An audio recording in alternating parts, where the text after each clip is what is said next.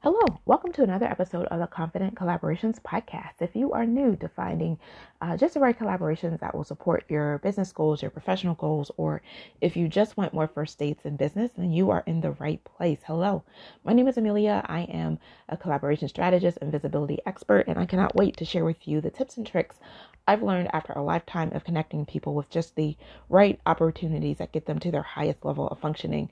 So, again, just to recap, my background is I was raised by entrepreneurs. My dad was very entrepreneurial, sold the family car, in fact, to fund a business venture. And I sold my first pot holder at age 8. My uncle supported his family for a time as a jazz musician, and my cousin works for herself as a photographer. So entrepreneurship is in my blood, and by trade, I'm a registered nurse. So I care about empathy. I care about entrepreneurs on a deep, holistic level, and I really do care about this topic a lot that we're talking about.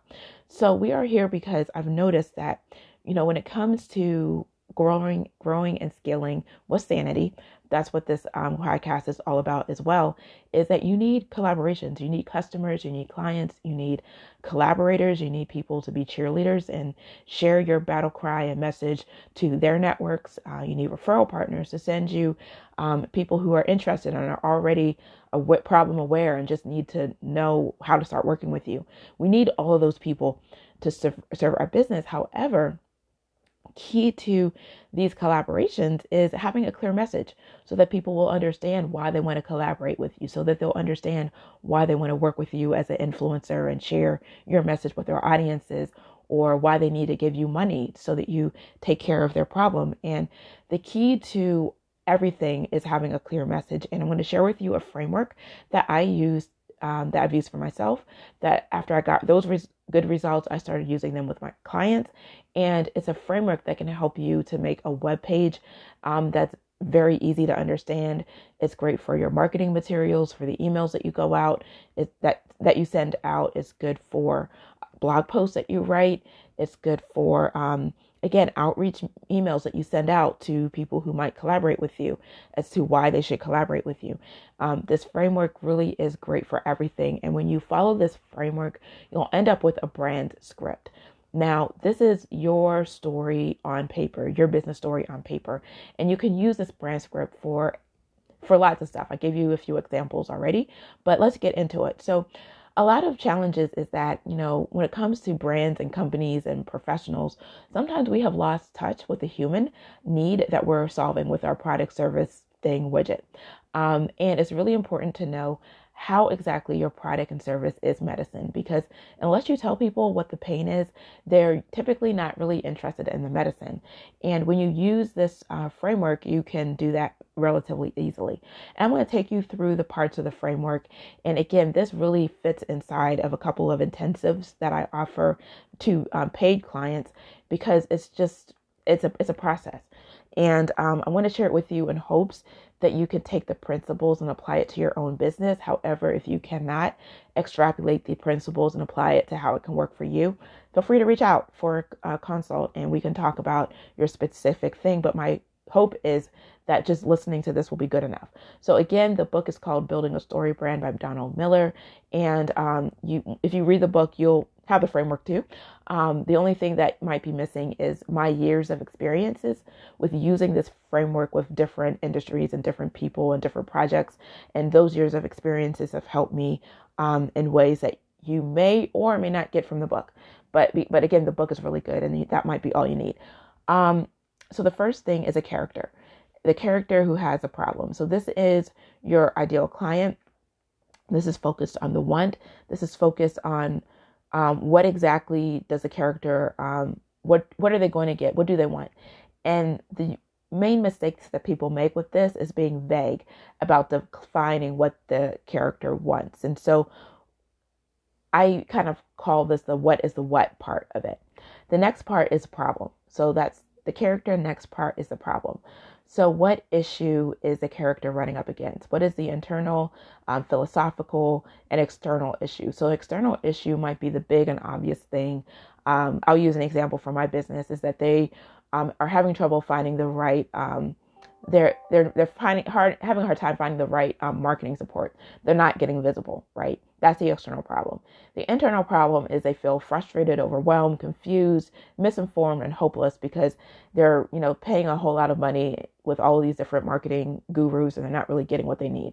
So that's the internal part. And the internal part is the reason why people buy. So what is the feelings around the solutions that, the struggles that people have, right?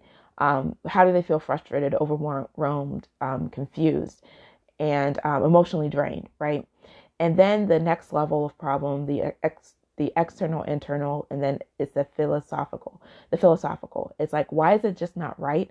Why is it wrong that your client has to even deal with this? And for me, my clients, they're smart, they're well credentialed, they're educated, and it's just not right that they now also have to become a marketing guru just to get enough clients to buy their service.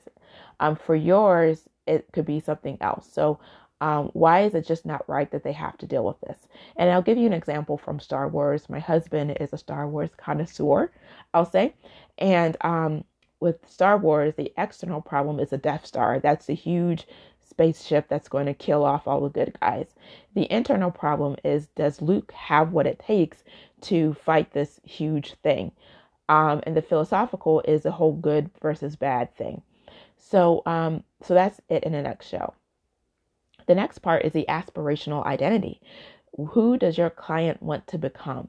You've worked hard so let me give you an example. So Apple's aspirational identity that they gear all of their messaging to is to get you, the potential buyer, to realize that you, the potential buyer, want to be or see themselves as a hidden genius. So the aspirational identity of Apple product users is that they view themselves as a hidden genius. So I'll give you an example. For my clients view themselves as a visionary and change agent. They view themselves as a pivotal player in industry shaping conversations. That's where they're trying to get to. The next part is the guide. Okay, that's where you come in. You are the guide. And as a guide, you don't just say, hey, I'm your guide, I can get you to where you want to go. You really need to show your empathy, how you get their challenges, how you understand where they were, and how you've actually overcome it. What is your authority? So it's a two-part thing. It's empathy and authority. Where are your receipts? How have you actually helped people in real life? And mine is that as a result of teaching people how to have confident collaborations, I've had clients that have been able to add almost 500 people to their email list in under 400 weeks. I have another client who was able to get 800 views on a live video in a group that had thousands of their best clients. That's what your authority looks like. And the next is success and failure. What does success look like? What does the happy ending look like if they go with you and they, end up working with you? And what does failure look like? What are the issues that will happen if they don't work with you? And then what is a plan? How will you get them there? And this is very simple. It needs to be very simple. It can't be anything more than 4 steps or it'll be confusing and people will opt out. And you can distill your 52-point checklist down to 3 steps. And it can look like this. Schedule a call. You share your issues. I give you a personalized plan. And that's 3 steps.